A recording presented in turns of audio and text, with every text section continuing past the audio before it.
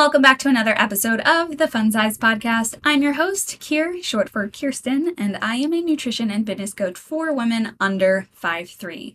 If you haven't already, hit the subscribe button wherever you're listening to this, because aside from Instagram and my one-on-one coaching program, this is where I give you my most practical and actionable strategies for weight loss, muscle building, eating, exercising, strengthening relationships, overall health, and so much more.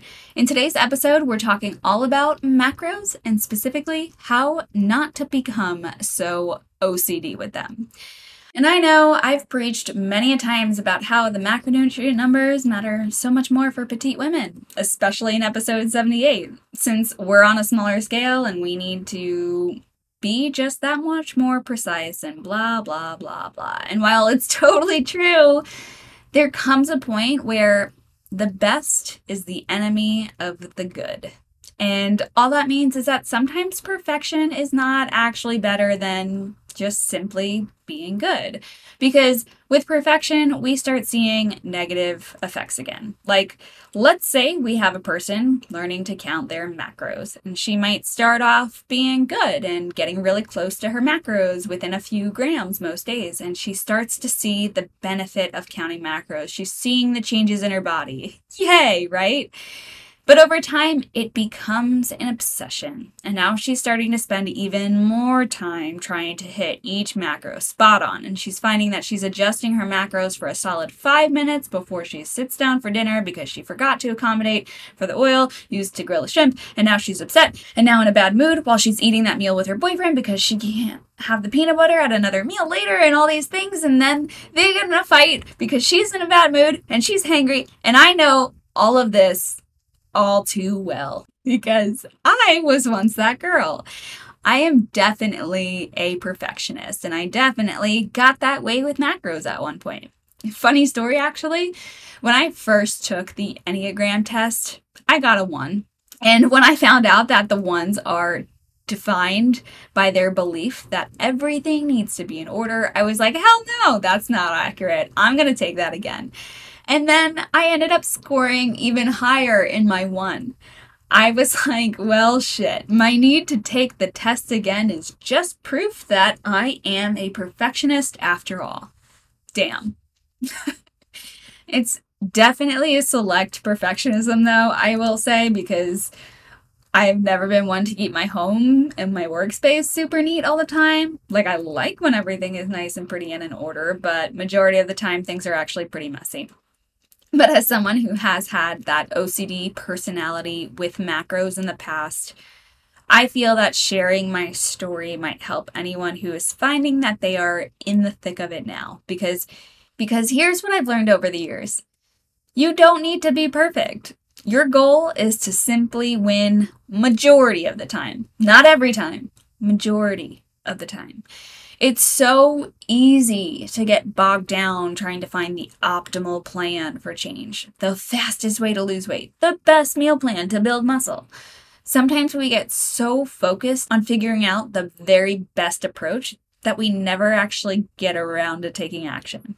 But if you want to master a habit, which in this case we're talking about mastering your macros, the key is repetition, not perfection. Because perfection is just not possible.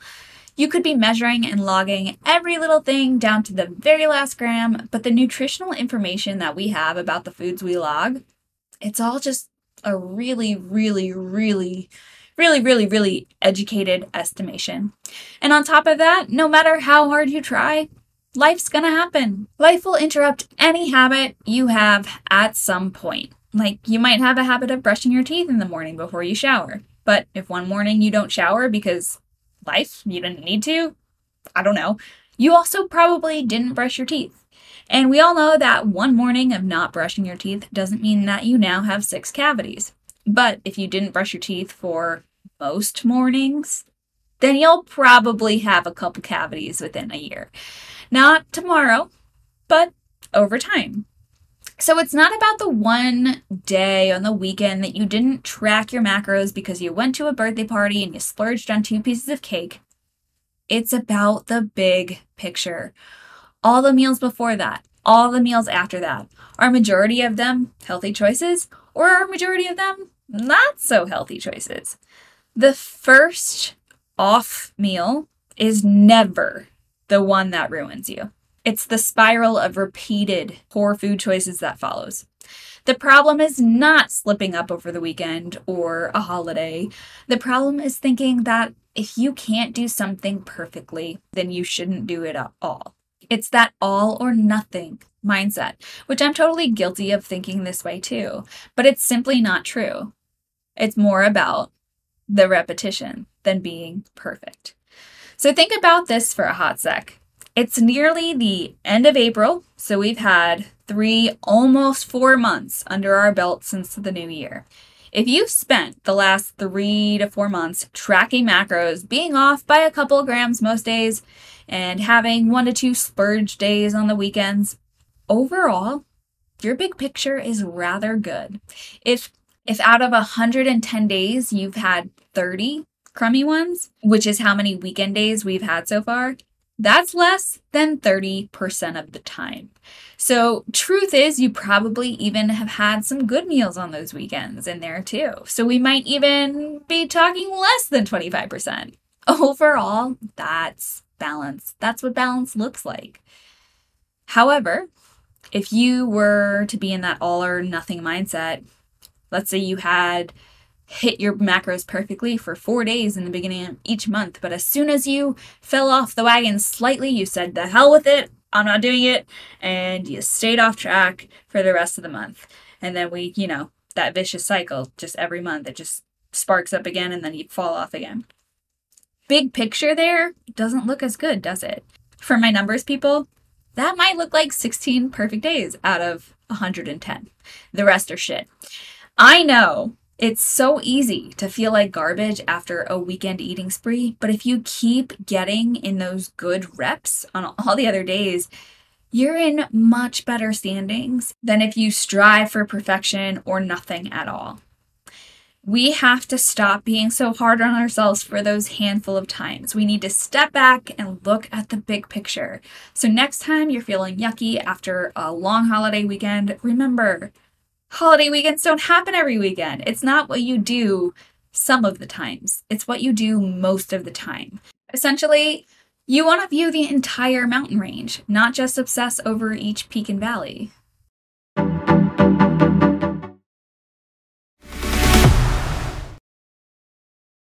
Funny thing is, OCD perfectionism shows up in so many different ways. For example, I have one client whose MyFitnessPal has looked fantastic every time I looked at it, perfectly hitting her macros, but when we'd get on a weekly call, she'd confess that she'd actually had several more snacks, didn't log them because she knew it would ruin all of her hard work that went into planning her meals, and I'm like, whoa, that is not how this works. Your body is tracking macros even if you aren't. Not logging them isn't fooling your body in any way, and it's not fooling me, and it's not fooling her. So with her, we actually have been working now to add those unplanned things in and to adjust her remaining meals to make it fit if she could. And if she couldn't make it fit, oh well, she'll just try again the next day, because it's not about that perfection of one day. It's about the overall big picture. And at first it was really tough mentally for her to do, but the more she logged those unplanned snacks, the more she realized that those unplanned things weren't nearly as bad as she thought they were. And now, by just making a few adjustments to her dinner and her late snack meal, she could enjoy all the things and still make it work to get close to her macros. And now that she has the awareness that she can actually fit candy and cookies in and still continue to make progress, she has been able to take a much more relaxed approach that doesn't make her feel like a failure. And she's likely eating the same amount that she was when she wasn't logging them. But what's changed is her mindset around it, so she doesn't carry as much guilt with those unplanned things. Speaking of clients, as I briefly mentioned on a few previous episodes, I'm in the middle of testing out a brand new service where I've provided a handful of members who are subscribed to my Fun Size Fitness app workouts. I provided them with a set of macronutrient targets to aim for during the month. For the next few months, this service will be offered by invitation only to my petite girls who are already subscribed to the workout app. And I will most likely not be offering this as a standalone service, but rather as an add-on service to my workout app.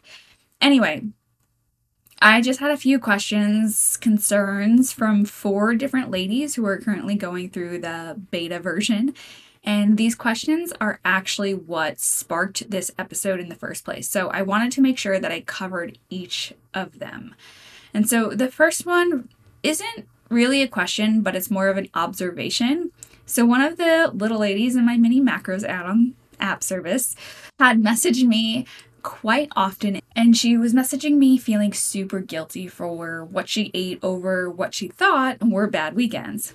Each time I would kind of coax her through how it wasn't so bad and how surpluses can actually be a good thing for her fat loss goals, and to go listen to my episode on refeeds. And as long as she gets back on track, she'll have that ideal balance that we're all pretty much searching for.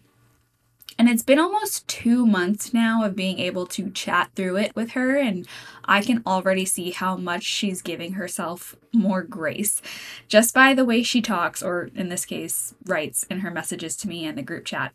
And I've even noticed that she's becoming a positive influence in the group chat, because rather than being hard on herself for slip-ups, she's like, well, this is the way it is, and I'm accepting it, and I'm learning from it, and I'm moving on. Which to me is a total 180 mindset shift, and one that's going to help her enhance her relationship with food from here on out. So this is a really good example of how counting macros alongside a real human being coach is bringing awareness and helping her become less obsessive about it. And I bring this up because you might be wondering, well, it sounds like counting macros could be something that promotes an OCD perfectionist behavior. And it very well could, especially when you're not getting the appropriate guidance. Like in this next example I'm about to share with you, this client had not voiced her concerns with me as she was feeling her feelings. Instead, she waited for several weeks to go by before reaching out. And that's when she said this, quote, "If I'm being honest, tracking the macros and seeing almost every single day I can't hit something, or if I go over something else trying to hit it, is really discouraging. And tracking and measuring and counting out everything seems a little unhealthy to me. I don't know. I'm just a little overwhelmed, I guess. I don't want to get to that point again where I'm constantly measuring and micromanaging my food. Like, I eat typically pretty healthy, so how far do I actually need to go?" So this was a very wonderful realization that this girl had. And of course, micromanaging and becoming obsessive is not a good thing at all. That's the best is the enemy of the good thing again.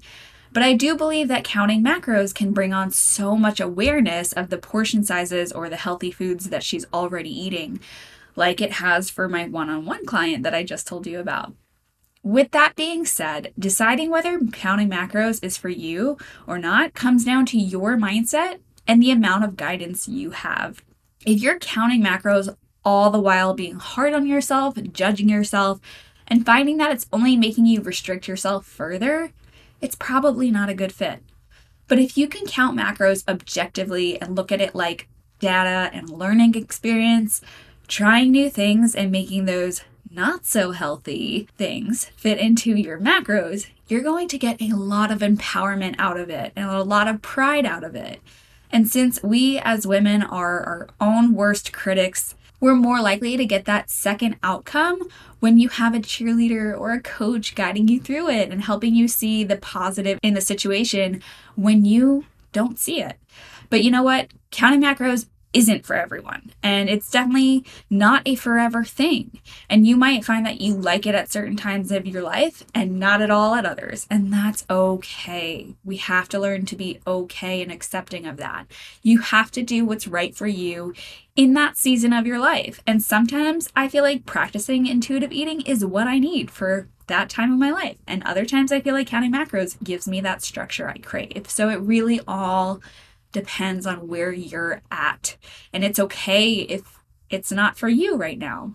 Easily, the dark side of counting macros is that we become driven by the number rather than the purpose behind it. If we care more about hitting our macros perfectly than we do about just being healthy, well, then we're no longer being healthy anymore. We're being obsessive. So when a measure becomes a target, it ceases to be a good measure. Measurement is only useful when it guides you and adds context to a larger picture, not when it consumes you. So each number is simply one piece of feedback in the overall system. Counting macros is a process or a strategy which will get us to our desired outcome, but it is not the end goal. It's the means to get us there. Now, the third question I got was, how important are calories if we hit our macros?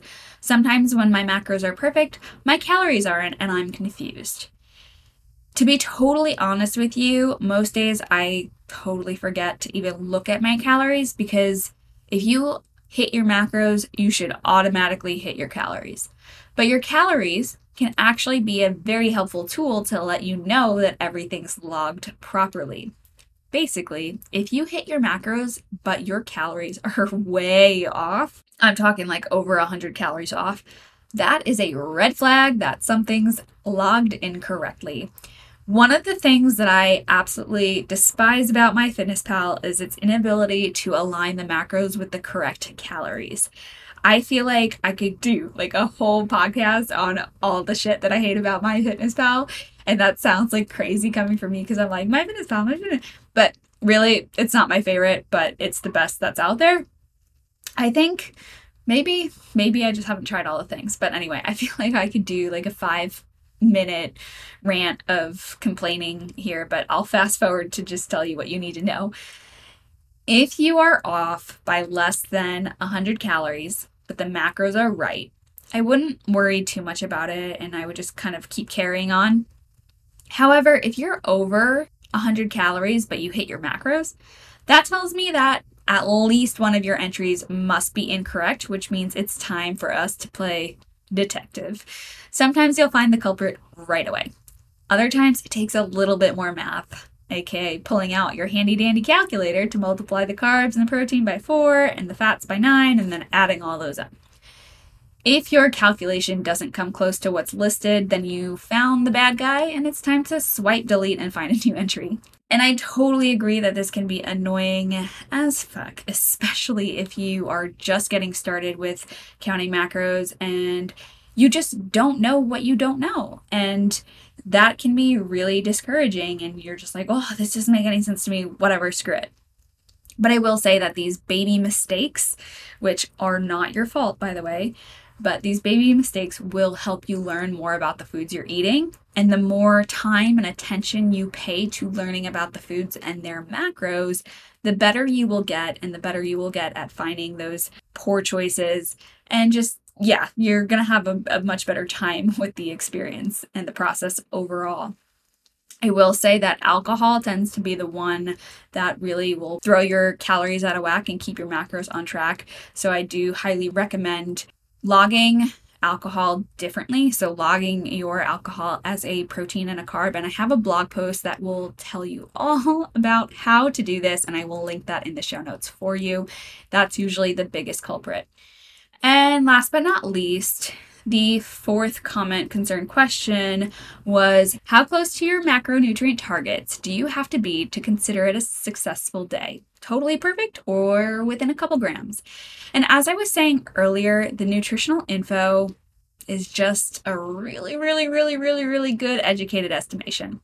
Being exact every day is just not possible unless you're a lab rat. And we're not. So again, it's all about those consistent reps.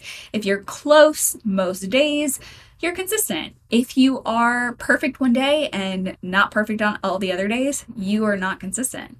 So it's not about that perfection. So yes, being within a couple grams is, in my opinion, a very successful day. I like to say within plus or minus 1 to 3 grams of each macro. That's a win. Sometimes I like to think of counting macros as playing a game. It's fun to get as close as I possibly can to those macronutrient targets that I've set for myself, but if it's starting to take me a little bit longer than it needs to and I start feeling frustrated, I'm like, oh my God, how am I going to make this fit? You know what?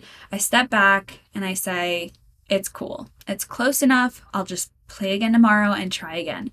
And you don't need to be perfect. The goal is simply to win most of the time. Not every time, most of the time. And I don't know if you play Wordle or are familiar with that game, but it's kind of sort of like that. Like sometimes we get the word on the second try and it's like, woohoo, score. Most times we get it on the fourth try. And if it so happens that we don't get the word at all on the sixth try, it doesn't mean we're dumb. There's always tomorrow, right? So just keep trying again the next day. And with that, here is your one last reminder to not be so hard on yourself. Give yourself the grace and acceptance that you would give a friend in your shoes. How would you help her feel better and encourage her to move forward? Think about it. Whatever that looks like, hold that same space for yourself. I hope you find some value in this episode, and I'd love to hear from you if you had any major light bulb moments. So send me a DM on Instagram at funsize.nutrition or within the Funsize Fitness app. Or if you think this episode would help a friend, take a screenshot and share it to your stories, and don't forget to tag me. As always, thanks for listening, and I'll catch you in the next episode.